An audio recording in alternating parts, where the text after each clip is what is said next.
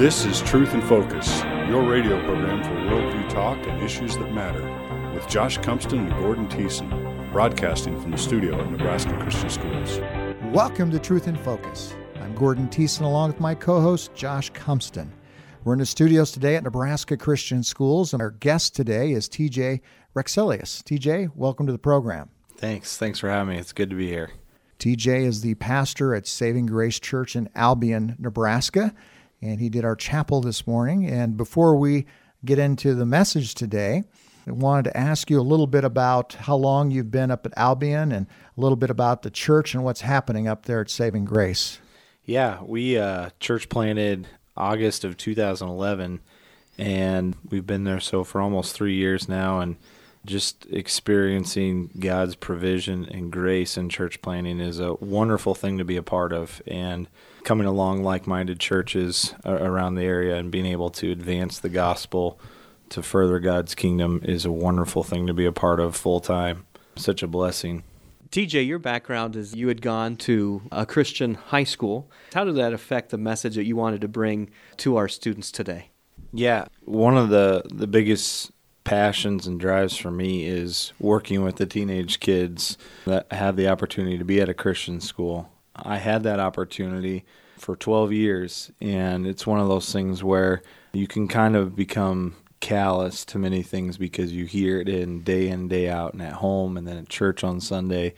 And so it was one of those things where I had really been praying that what I was going to bring here today from God's Word was just what I was experiencing at that age and struggling with, okay, what is God's call for me? And he warrants complete allegiance from not only me, but the world. And so I'm just thankful for, again, His grace and the way He summoned me to Himself when I was very calloused and hard-hearted. I knew the things that I needed to know, but at the same time, I wasn't applying them, and they weren't taking root in my life. And so that's a wonderful opportunity to come and share with kids here too that have the same kind of background maybe and have been here for a while, and just give a call from God's Word that it's so much more.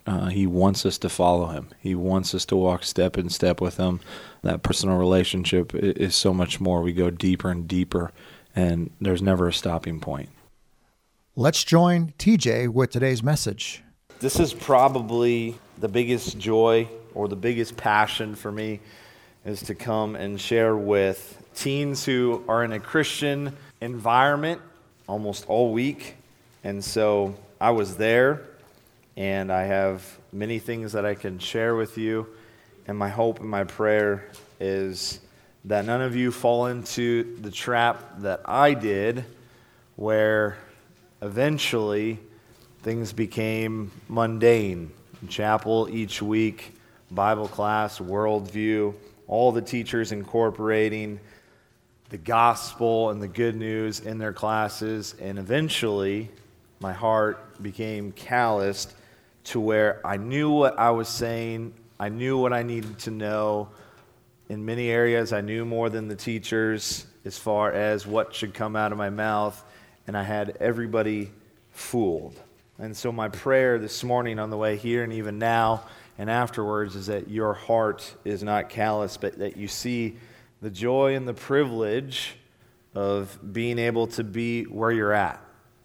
It is an extreme blessing and very easy to become ungrateful for, but in many areas I want to encourage you to thank your parents, thank your teachers, and the many staff here that are involved, and your coaches as well. If you could turn your Bibles to Luke chapter 9. As you're turning there, I'll share a little bit about myself. My beautiful wife back there, Tara, we've been married for 7 years, almost 8, and Taylor's with her, and Kalisa, our newborn, and then we have a 6-year-old boy at home, Jackson, and a 4-year-old girl, Kyla, and then a 2-year-old boy named Maximus. That is the coolest name ever. Why? Because our last name is Rexilius, Maximus Rexilius. Sounds like a gladiator. Hopefully you're to Luke chapter 9. A.W. Tozer says, what comes into our minds when we think about God is the most important thing about us. what comes into your mind when we think about God is the most important thing about you. For me, when I was in your shoes, it was all day, every day, from being at school, from being at home. So God was just a knowledge thing. I need to know this so that I can get through my classes and just not have any problems. But there's a much deeper thing here when A.W. Tozer says that. What comes into your mind when you think about God is the most important thing about you. It's very important that we understand something before we jump into our text this morning. Usually I'm pretty eager to jump right in there. Let me just say, in very short, we are sinners. Each and every one of us. From the second you're born, from the second you're conceived inside of the womb, you are a sinner.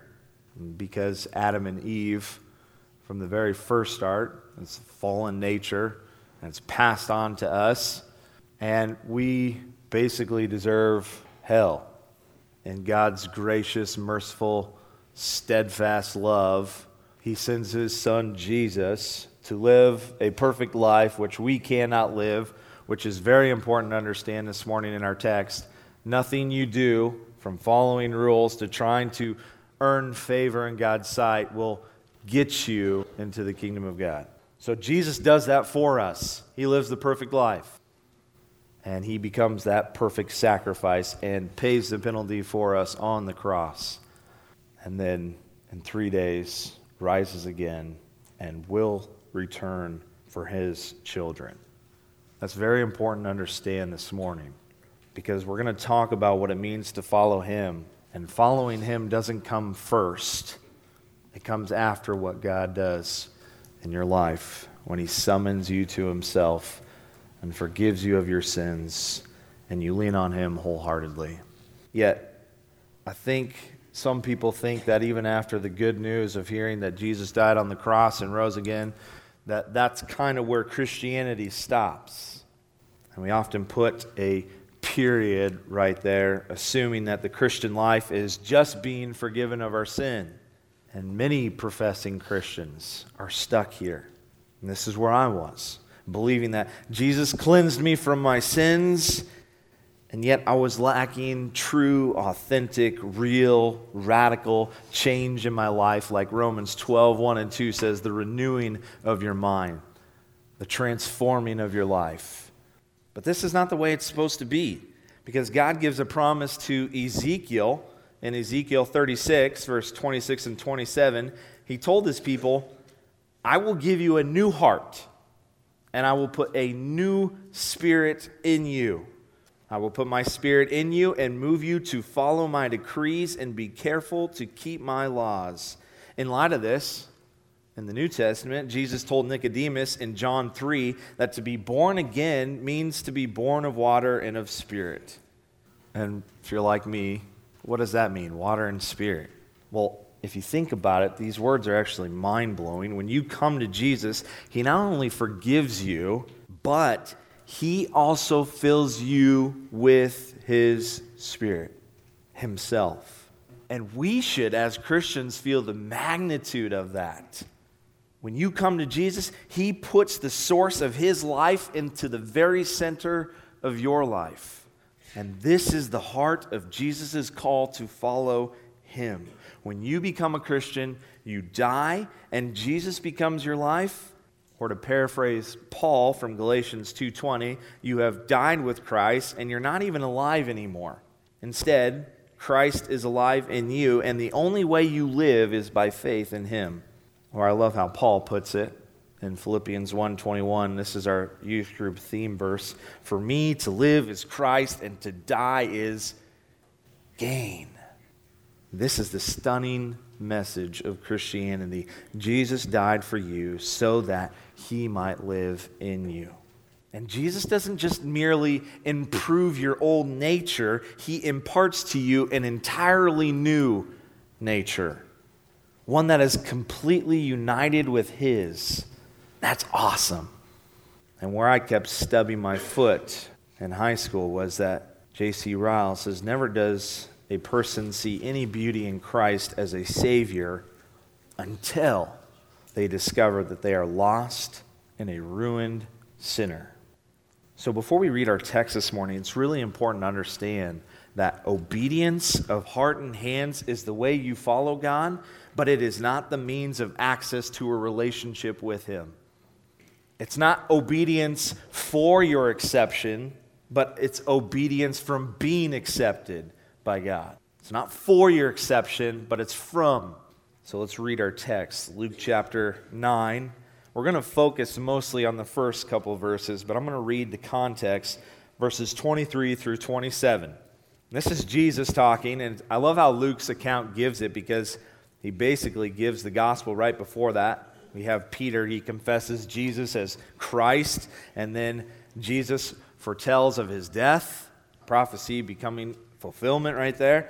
And then he goes right into, take up your cross and follow me. He says to all, in verse 23, if anyone would come after me, let him do three things. Deny himself, take up his cross daily, and follow me. For whoever would save his life will lose it, but whoever loses his life for my sake will save it. For what does it profit a man if he gains the whole world and loses or forfeits himself? For whoever is ashamed of me and of my words, of him will the Son of Man be ashamed when he comes in his glory and the glory of the Father and of the holy angels. But I tell you truly, there are some standing here who will not taste death until they see the kingdom of God. Warren Wiersbe says it really well. He says it's a very real danger to talk for miles about Jesus without ever really following him an inch. And that's what I was doing in high school. I talked a lot about Jesus. I knew a lot about God. I memorized Scripture. I knew God's Word. I would win the sword drill. But yet, I never followed him an inch. That phrase that he says there, taking up the cross, this was language that Jesus was using that was intended to be obeyed, not just remembered. It was intended to be obeyed. I love how David Platt puts it. He says, in a world where everything revolves around you, protect yourself, promote yourself, preserve yourself, entertain yourself, comfort yourself, take care of yourself. And Jesus says here, slay yourself. That's hard to do, especially in our society. But what does that look like? How do I know that I'm taking up the cross? Maybe you're wondering that. Let me give you a little foretaste of what it should be. Ultimately, your reason for living changes. Possessions and position are no longer your priorities. Comfort and security are no longer your concerns. Safety is no longer your goal because self is no longer your God. You now want God's glory more than you want your own life. The more you glorify Him, the more you enjoy Him, and the more you realize that this is what it means biblically to be a Christian. Each day is going to bring its own share of burdens and opportunities for suffering for the truth, even in a Christian school.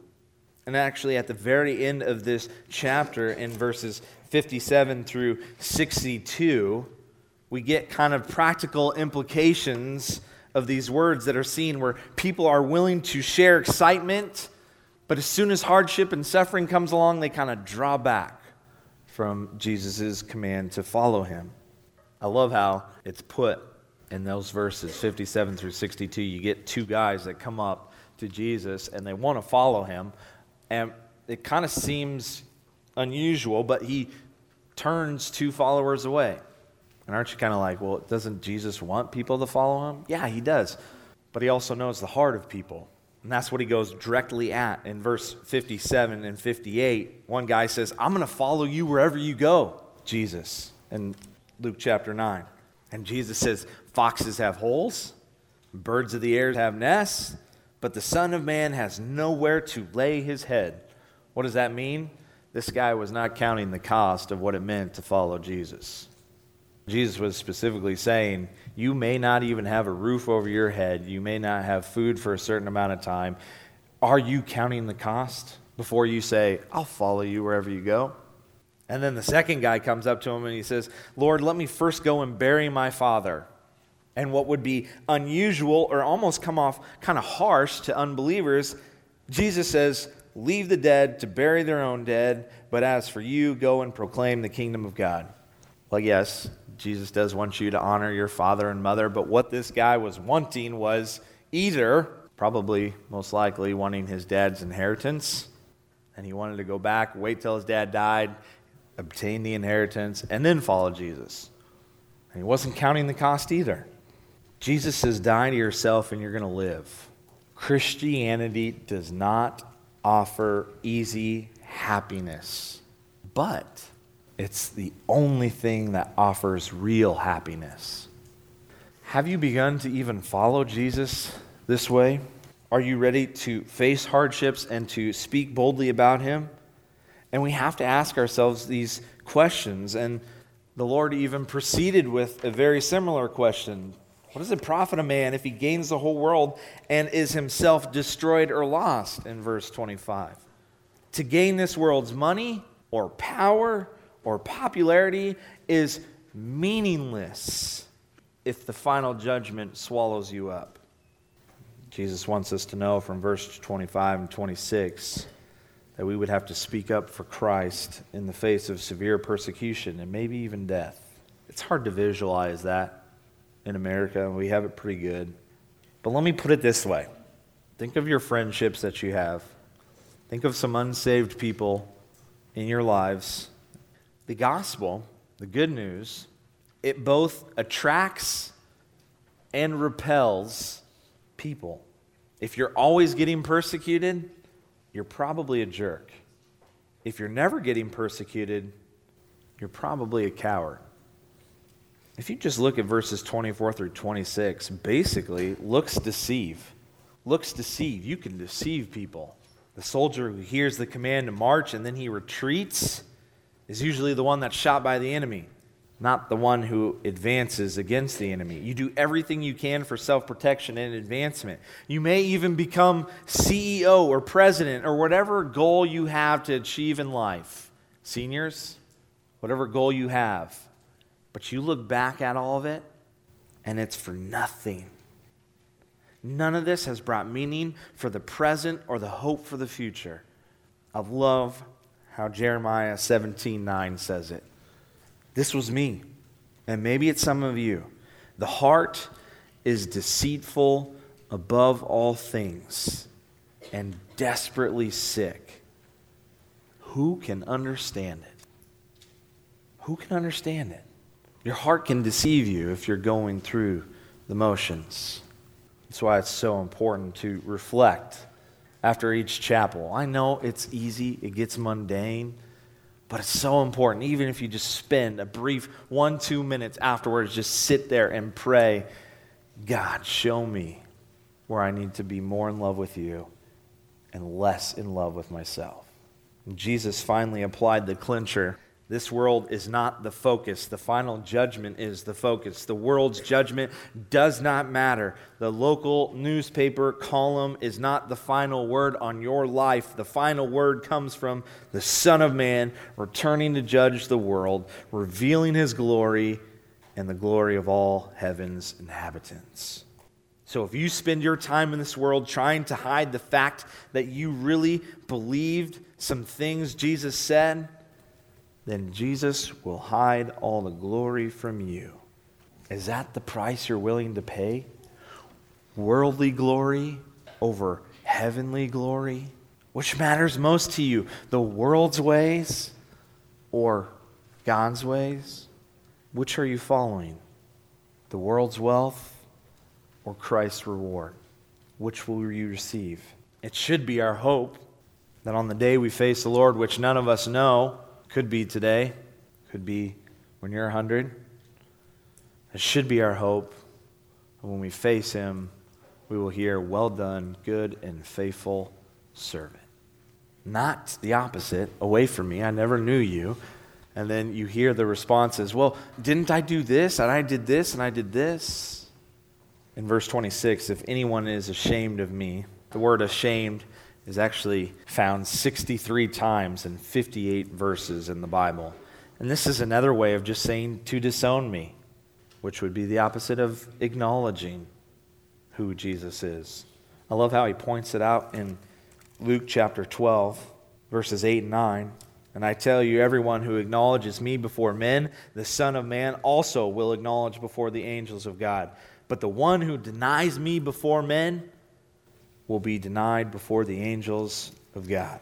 The loyalty to ultimate values demanded there in verse 24 becomes more focused on Jesus. I love how Lecrae puts it. He says, being unashamed of your faith isn't a proud, arrogant pat on your back. It's a loud cry of weakness, need, and dependency. You're screaming out, I am unashamed to need a Savior. Every day. I always tell our church, you don't ever graduate from understanding the gospel. It's not, okay, I get it. Jesus came and he died. You remind yourself of that every single day. You will never fully understand, fully grasp what took place. I like to call this buffet religion. And this is basically what I was doing, and maybe some of you are, where you pick and you choose what you want. Maybe from reading of God's Word, maybe from chapel sessions, maybe from things your teachers are teaching you. Okay, I get it. I'm supposed to obey my parents. I guess I can do that. And you plop that on your plate with a bad attitude. Okay, I'm supposed to love my neighbor more than myself. I don't think I can do that. So you kind of go on to the next thing. And you pick and you choose what you want. That's buffet religion. That is false. That is a very dangerous thing to do. Yeah, there are some hard things in Scripture that come across. But if you remember, I'm obeying from my acceptance, not for my acceptance. There's a love there. And then in verse 26, Jesus says, and my words. If anyone is ashamed of me and my words, the person and the message of Jesus cannot be separated. Romans 1:16, for I am not ashamed of the gospel. A massive transformation takes place in your life from knowing about Jesus to living in Jesus. I was knowing about Jesus in high school, and until I slayed myself, died to myself, denied myself, and took up the cross to follow him daily, then I was living in Jesus. And how much freer it is to do that. I have to address it. It's in verse 27 when he comes in his glory and in the glory of the Father. Basically, the coming of the Son of Man is mentioned 8 times just in the book of Luke. It's going to happen. It's going to happen. Don't tell yourself, okay, I'm going to wait.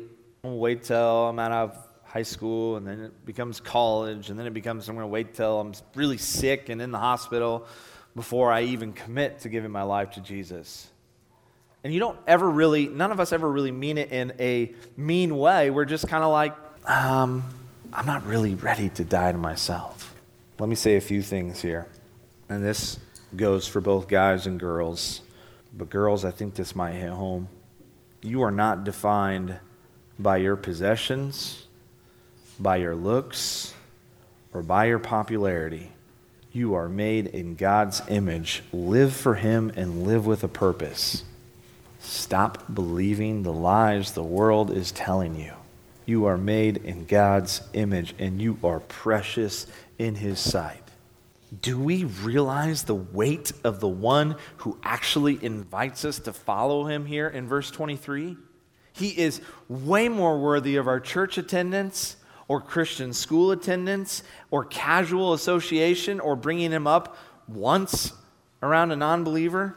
He is worthy of total abandonment in our life and its supreme adoration. If he calls you to go overseas, senior, then do it. Don't say, I need to get my career first. I need to do this first. I need to do this first. Give him your total abandonment. Die to yourself. Basically, what was happening with me in high school was I was beginning to absorb the culture, and the Bible seemed strange to me. I knew it, but it seemed strange to me. And if I would have taken more time to absorb the Bible, learn it, apply it, then the culture would have seemed strange to me. But I was doing the opposite. I was absorbing the culture and beginning to squeeze the Bible out of my life. I'm going to close with two more things. Oswald Chambers, in his devotional, My Utmost for His Highest, goes really well with this. So I want you to just picture this. You don't have to, but you can close your eyes and just try to visualize this. But he says, suppose God tells you to do something that is an enormous test of your common sense, and it's totally going against it. What will you do? Will you hold back? If you get into the habit of doing something physically, you will do it every time you are tested until you break the habit through sheer determination. And the same is true spiritually. Again and again, you will come right up to what Jesus wants. But every time you're going to turn back at the true point of testing until you are determined to abandon yourself to God in total surrender. Jesus Christ demands the same unrestrained, adventurous spirit in those who have placed their trust in Him. If a person is ever going to do anything worthwhile, there will be times when he must risk everything by his leap in the dark. In the spiritual realm, Jesus Christ demands that you risk everything you hold on to or believe through common sense and leap by faith into what He says. Once you obey, you will immediately find that what He says is as solidly consistent as common sense. Jesus is smarter than you, basically. And by the test of common sense, Jesus Christ's statement may seem mad, but when you test them by trial of faith, your findings will fill your spirit with the awesome fact that they are the very true words of God. Trust completely in God. And when He brings you to a new opportunity of adventure, offering it to you, see that you take it. He says we act like pagans or non-Christians in a crisis. Only one out of an entire crowd is daring enough to invest his faith in the character of God. I want to close by reading Luke 14, verses 26, 27, and 33. If anyone comes to me, and this is Jesus, and does not hate his own father and mother and wife and children and brothers and sisters, yes, and even his own life, he cannot be my disciple. Whoever does not bear his own cross and come after me cannot be my disciple. Verse 33, so therefore any of you who does not renounce all that he has cannot be my disciple. To everyone else in the world, this passage seems crazy, but to every Christian, this is words of life. For the few who choose to abandon themselves to the will of God and put their trust in the character of God, following Jesus wherever He leads, no matter the cost, is the only thing that makes sense. It's easier to talk about following Jesus when you're making general statements rather than making specific commitments. What comes into your minds when we think about God is the most important thing about you. You've been listening to a message by Pastor T.J. Rexilius, who is the pastor at Saving Grace Church at Albion, Nebraska. Well, this wraps up the program today. You've been listening to Truth in Focus. For my co-host, Josh Cumston, this is Gordon Thiessen. Thanks for joining us as we encourage, engage, and equip Christians in today's culture war while bringing the truth in focus.